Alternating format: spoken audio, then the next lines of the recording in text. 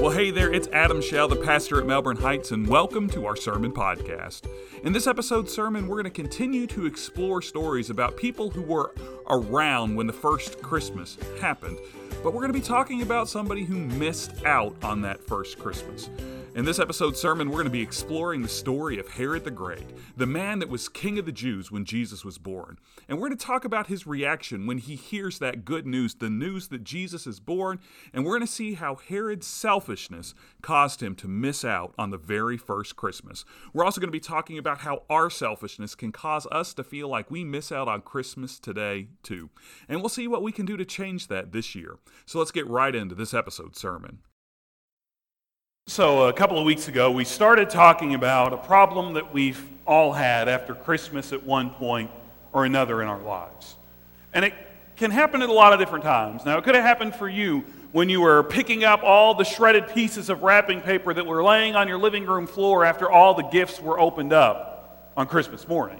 Or it could happen for you when you are taking down all the ornaments off of your tree and packing them away for another year. Or it could happen for you when you're saying goodbye to the last guest at your holiday meals. But at one point or another, when Christmas has come and gone for another year, we've all felt like we've missed Christmas.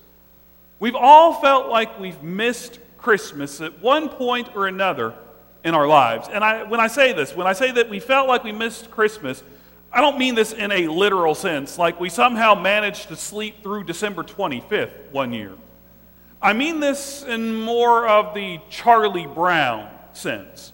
You guys remember Charlie Brown and his Christmas movie, right?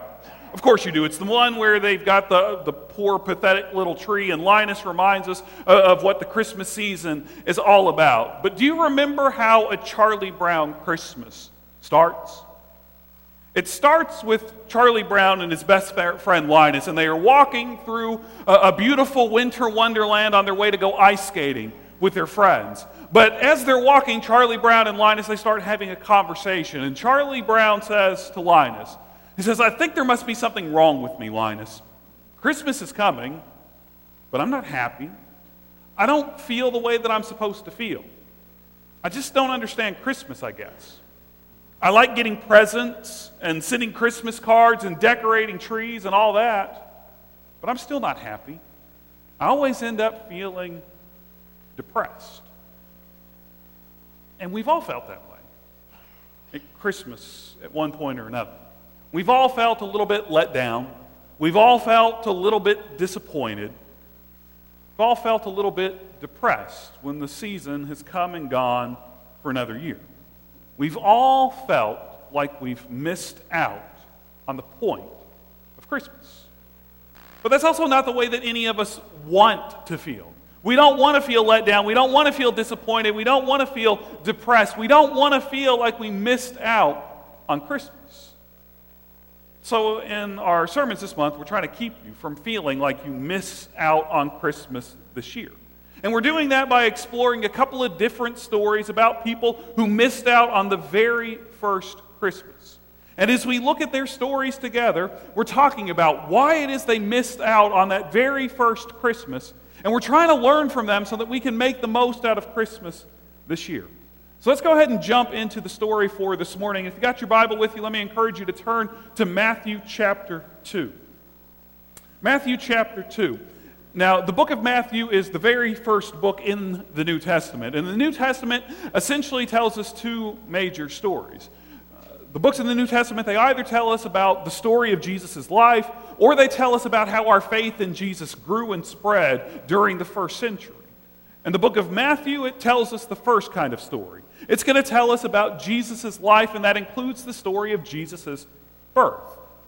But in Matthew's account of Jesus' birth, he's going to tell us a whole lot more about the surrounding cast, the surrounding people in this story, than he is the actual birth of Jesus.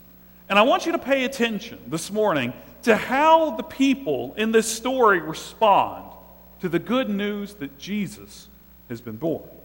So let's see what Matthew has to tell us. We'll start reading together this morning in Matthew chapter 2, verse 1. Here's what Matthew writes.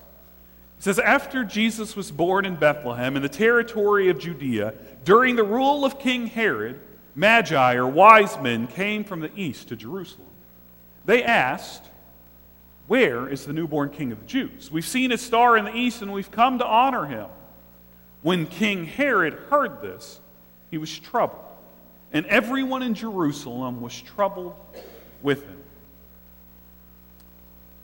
Now, when we read these opening verses, when we read this story, we can start to figure out why Herod is troubled by the news that the wise men tell him. When the wise men come and they tell King Herod that there is a newborn king of the Jews, we can figure it out that Herod is troubled because he's the current king of the Jews. And if there is a new king that has been born, then that means that Herod's days as king of the Jews must be numbered. But what if I told you? What if I told you that there is another part of the story that makes Herod's reaction to the wise men's message a little more surprising? What if I told you that there's another part of the story that we've been missing when we've thought about Herod and Christmas for a long, long time? Let me explain what I mean.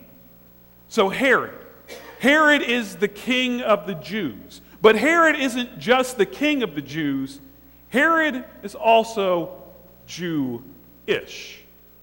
According to one early historian, Herod was a descendant of a prominent Jewish family that came back to Israel after the Babylonian exile that happened about 500 years earlier. And based on some of the work that Herod does while he is the king of the Jews, it can be argued that Herod takes his Jewish faith at least a little bit seriously. And that's because Herod's greatest claim to fame, aside from being the king of the Jews when Jesus is born, is that Herod rebuilds the temple in Jerusalem. And saying that Herod rebuilds the temple in Jerusalem, it's kind of like saying that Walt Disney built another park down in Florida after they finished up at Disneyland in California. You see, before Herod came along, the temple was still a relatively small building. It was still about the same size as the tabernacle that we've read about in the book of Exodus. But when Herod rebuilds the temple to God, he doesn't just rebuild the temple, okay? He doesn't just build the Magic Kingdom. He builds Epcot Center, and he builds Hollywood Studios, and he builds Animal Kingdom, and he builds Disney Springs to go along with it, all right? Herod doesn't just do a small renovation on the temple. He builds up the entire area surrounding the temple. His project is so expansive that it takes over 60 years for all of the work to be done on the temple when Herod rebuilds it. So I think it's safe for us to say that anybody who's willing to put in that much time and that much effort and that much energy and that much money into building or rebuilding a temple, that they know at least a little something about the faith that their temple is there for. Now let me tell you why that matters when it comes to Herod. It matters because one of the most basic beliefs that the people of Israel had had for centuries is the belief that God will send a new king who will restore the kingdom of Israel. And we commonly refer to this king as the Messiah. So when the wise men come and they tell Herod about a newborn king of the Jews, they aren't really telling Herod that there is a threat to his throne. What they're telling Herod is that the king that every Jew has been waiting for centuries, every Jew including Herod, telling them that this king has finally arrived. The king that is going to set the people of Israel free from Roman rule. The king who is going to restore the kingdom of Israel for good has finally come. The wise men, they tell Herod that the long-awaited Messiah has arrived. The long-awaited Messiah has finally arrived. So Herod should be excited when he hears this news. Herod should want to celebrate this good news. Herod should want to go running out the doors of his palace to go see this baby for himself. Well, that's not what happens at all. So let's turn back to Matthew chapter 2 and see how the rest of the story unfolds. We'll pick back up in Matthew 2, verse 4, where Matthew tells us, Herod gathered all the chief priests and legal experts and asked them where the Christ was to be born. They told him, "In Bethlehem of Judea, for this is what the prophet wrote. You, O Bethlehem, land of Judah, by no means are you least among the rulers of Judah, because from you will come one who governs, who will shepherd my people, Israel." Then Herod, he secretly called for the Magi, and he found out from them the exact time when the star first appeared, and he sent them to Bethlehem, saying, Go and search carefully for this child, and when you found him, come and report to me so that I too may go and honor him. When they heard the king, they went and looked the star that they had seen in the east that went ahead of them, and it stood over the place where the child was. When they saw the star, they were filled with joy. They entered the house, they saw the child with Mary, his mother, and falling to their knees, they honored him. They opened their treasure chests and presented him with gifts of gold and frankincense and myrrh. And because the wise men were warned in a dream not to return to Herod, they went back to their own country by another route. Now skip down with me to verse 16 to hear Herod's final reaction, where we're told, when Herod knew that the Magi had fooled him, he grew very angry. He sent soldiers to kill all the male children in Bethlehem and in all the surrounding territory who were 2 years old and younger, according to the time that he had learned from the wise men.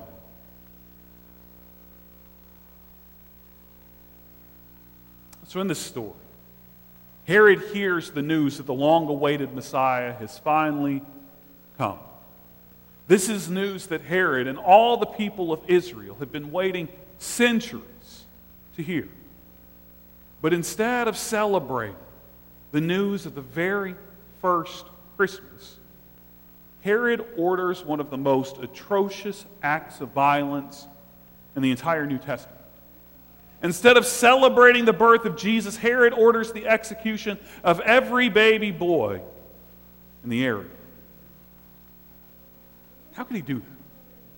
How could he possibly do that? Well, to answer that question, I need to tell you a little bit more about who Herod was.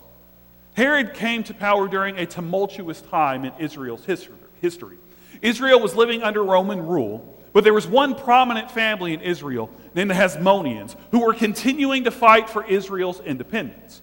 And at the time, Herod was the governor of Galilee, but he had his sights set on bigger offices in the land. So Herod, he strikes a deal with the Roman Empire to betray the Hasmonean family so that Herod will be appointed the king of the Jews. So by the time that Herod turns 40 years old, he has been named the king of the Jews, and all he had to do to claim the crown was to conspire together with that little-known leader, Mark Antony, that you've probably heard of, to have the leader of the Hasmonean family, a man named Antigonus, executed.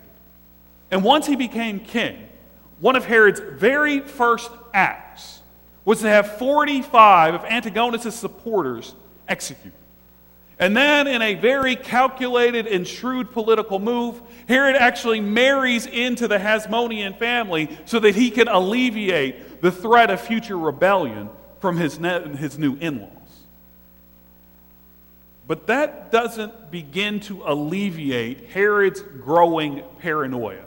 For as Shakespeare once put it, heavy is the head that wears the crown. So it doesn't take long before Herod begins to take other drastic measures to make sure that he maintains his place as the king of the Jews. It doesn't take long before Herod starts having his own in-laws executed. He starts with a nephew. He starts with a nephew that Herod himself appoints as high priest in Israel. But his nephew becomes too popular, so Herod has him killed. Then Herod moves on, and he has his own grandfather-in-law, his own mother-in-law, even his own wife executed. And even after all of these executions, Herod still remains afraid that somebody in his family is going to be out to get him. And of course, you can't really blame him, because once you kill your in-laws, your family's going to think you're out to get them. But Herod continues to execute family members. It leads him in his lifetime to change his will 7 different times, appointing 7 different heirs to his throne. And he even has his 3 oldest sons executed to keep them from trying to take the throne from him as he's aging in life. And folks, those are just the broad brushstrokes of Herod's life and his reign as the king of the Jews. There is no telling how many people died to help Herod try to sleep a little bit easier at night. So you could call Herod cruel. You could call Herod manipulative. You could call Herod power hungry. You could call Herod paranoid, and it would still be a gross misunderstatement. And that's without a doubt why Herod doesn't hesitate in Matthew chapter 2 to order the execution of these innocent kids. When Herod hears the news that there is a newborn king of the Jews, Herod knows that there can only be one king of the Jews, and he is willing to stop at absolutely nothing to make sure he gets to be that king. And that's why Herod misses out on the very first Christmas. He misses Christmas because Herod is only worried about himself. Herod's only worried about himself. And I know what I'm about to say might hurt your feelings a little bit because none of us want to think that we could possibly have anything in common with a tyrant like Herod. But we can miss Christmas for the same reason that Herod did. We miss Christmas because we make it about ourselves. We miss Christmas because we make this season all about ourselves. I mean, just think about it for a minute. Think about how selfish we can all be at Christmas. And if you need a reminder about how selfish you can be, just think about the Christmas list that you've put together over the years. You know, it was just a couple of weeks ago that there was a 10-year-old girl, and her Christmas list went viral when her dad shared this list on Twitter because of its outlandishness, okay? And I just want to show you a little bit of her list. So we're going to put that up on the screen right now. And in case you can't read some of the stuff that's on her list, let me hit some of the highlights for you. Little girl starts on her list and she asks for an iPhone 11. An iPhone 11 costs $700 for the base model, okay? She also asks for AirPods. AirPods are little headphones that you wear in your ears, and those things run $250. She asks for Gucci slides, which are literally just flip-flops that can run over $200. She asks on her Christmas list for a Chanel purse that can cost more than I make in a month. And just to cover her bases, my favorite one is the line just above the one at the bottom. She asked for $4,000. And I'm not saying any of this because I want to criticize this little girl, okay? It's not why I mention this at all. I'm saying this because every single one of us has made a Christmas list that looks something like this one. Every single one of us has asked for some outlandish things that our parents or our spouses or whoever else buys gifts for us would never be able to afford. And that's just the presents. That's just the presents that we ask for at Christmas. And maybe you're not the kind of person that gets selfish when it comes to the gifts that you will receive. Maybe you're the kind of person who gets a little bit selfish about Christmas traditions. Now think about that one for a minute, okay? I grew up in a house where my little sister would get mad if somebody else decorated the tree and she wasn't there for it. So maybe that's the way that you feel. Think about it. Think about it. How would you feel if your family got together and they decorated the tree in your living room and they didn't include you in the process? Or how would you feel if your family got together to do all of that Christmas baking and they got together, they did all of it, they even made that special cookie that you love to make every single year, but you had to miss out because of a scheduling conflict?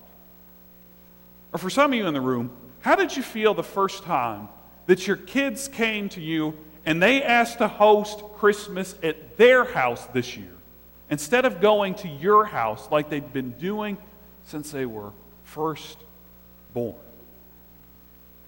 Let's be honest. We all get a little selfish at Christmas.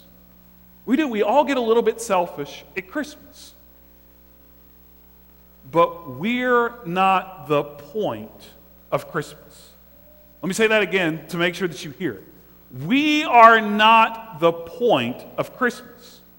And that's why we can get everything that we want for Christmas. We can get all the presents. We can decorate the tree the exact way that we want to. We can do all of the holiday baking, and every cookie and every candy can turn out perfectly. We can have the wonderful family gatherings and get-togethers, and we can still end up feeling empty inside.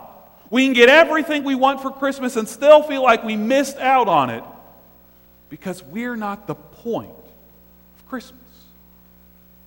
Christmas isn't about us. Christmas is about Jesus. Christmas isn't about us. Christmas is about Jesus. And that's what Herod failed to realize. That's what Herod failed to realize in this story when the wise men came to him and they told him about the newborn king of the Jews. All Herod could think about was what that news meant for him. He didn't stop to think for even a second what the news that the long-awaited Messiah meant for the rest of the world. He never stopped for an instant to think about what that news meant for everyone else. What that news meant and means to the rest of the world is that God loved you so much that he became like you. God loves you so much that he became one of us. And God did that because God wants to know what it's like to be you. God wanted to experience all of your hurt, all of your brokenness, so that God can heal us and God can make us whole. And that's the way that God feels about everyone in the world. Not just you. So if you don't want to feel like you miss Christmas this year, I want to challenge you to look beyond yourself this Christmas. Look beyond yourself and see the people all around you in the world. See the people all around you. When you're out doing your shopping and you're lined up for an hour and a half before you can make it to checkout, look at every one of those people standing in front of you and remind yourself that God sent Jesus for them. When you're in bumper-to-bumper traffic because you're driving Shelbyville Road and you're out in front of the malls for some silly reason this time of year, look around at those other drivers in the cars and remind yourself that God sent Jesus into the world because he loves each and every one of them. Look beyond yourself. See the people around you and remember that God loves them so much that he sent his son into the world for them. Herod failed to do that. Herod failed to realize that the birth of Jesus wasn't just about him. The birth of Jesus was good news for everyone. And that includes everyone today. And there are people all around us this time of year and every single day of the year who need to hear that good news. That good news that God loves them. So notice the people around you this Christmas. Remember that God sent Jesus into this world for them too. And find a way to share that good news with them. Find a way to share the good news with them. And it can be as small and as simple as smiling while you're waiting in the checkout line instead of looking like you were in sheer agony. It can be as simple as cutting that seasonal cashier who's working the register at your favorite retail store a little bit of slack when he takes a little bit longer to get you checked out. It can be as simple as holding the door open while you're out shopping for somebody whose arms are loaded down with packages and presents. But this year, don't make yourself the focus of Christmas. Make Christ the focus of your Christmas. And do something. Do something to share this good news with others. Let's pray together. God, we thank you for this story that we've heard today. The story of Herod and why he missed out on that first Christmas. God, we know that Herod made that first Christmas about himself. He never stopped to think about what this good news meant to everyone else that he was called to be the king over.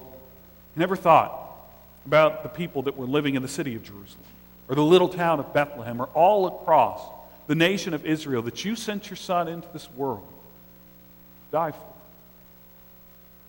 God, don't let us make the same mistake. Don't let us make ourselves the focus of Christmas this year. Remind us that Christmas isn't about us. It's about Jesus. And let us find ways to share that good news with the world that needs to hear it. The good news that you love this world so much that you sent your one and only Son into it so that all of us who have faith in you will not perish, but will be able to spend eternity with you. We pray it all in Jesus' name. Amen. Hey, it's Adam again, and thank you for listening to this episode of our sermon podcast. I hope that you learned a little bit more about Herod as you listened, but more importantly, I hope that you learned from Herod. If you don't want to miss Christmas this year, you can't let Christmas be about you. You can't be the focus of Christmas. So find some ways to focus on other people this Christmas. Now, next week, we're going to continue to explore stories of people who were there, who were around during the first Christmas. But next week, instead of exploring the story of someone who missed that Christmas, we're going to talk about someone who had every reason to miss Christmas, but he didn't. Next week, we're going to be talking about Joseph.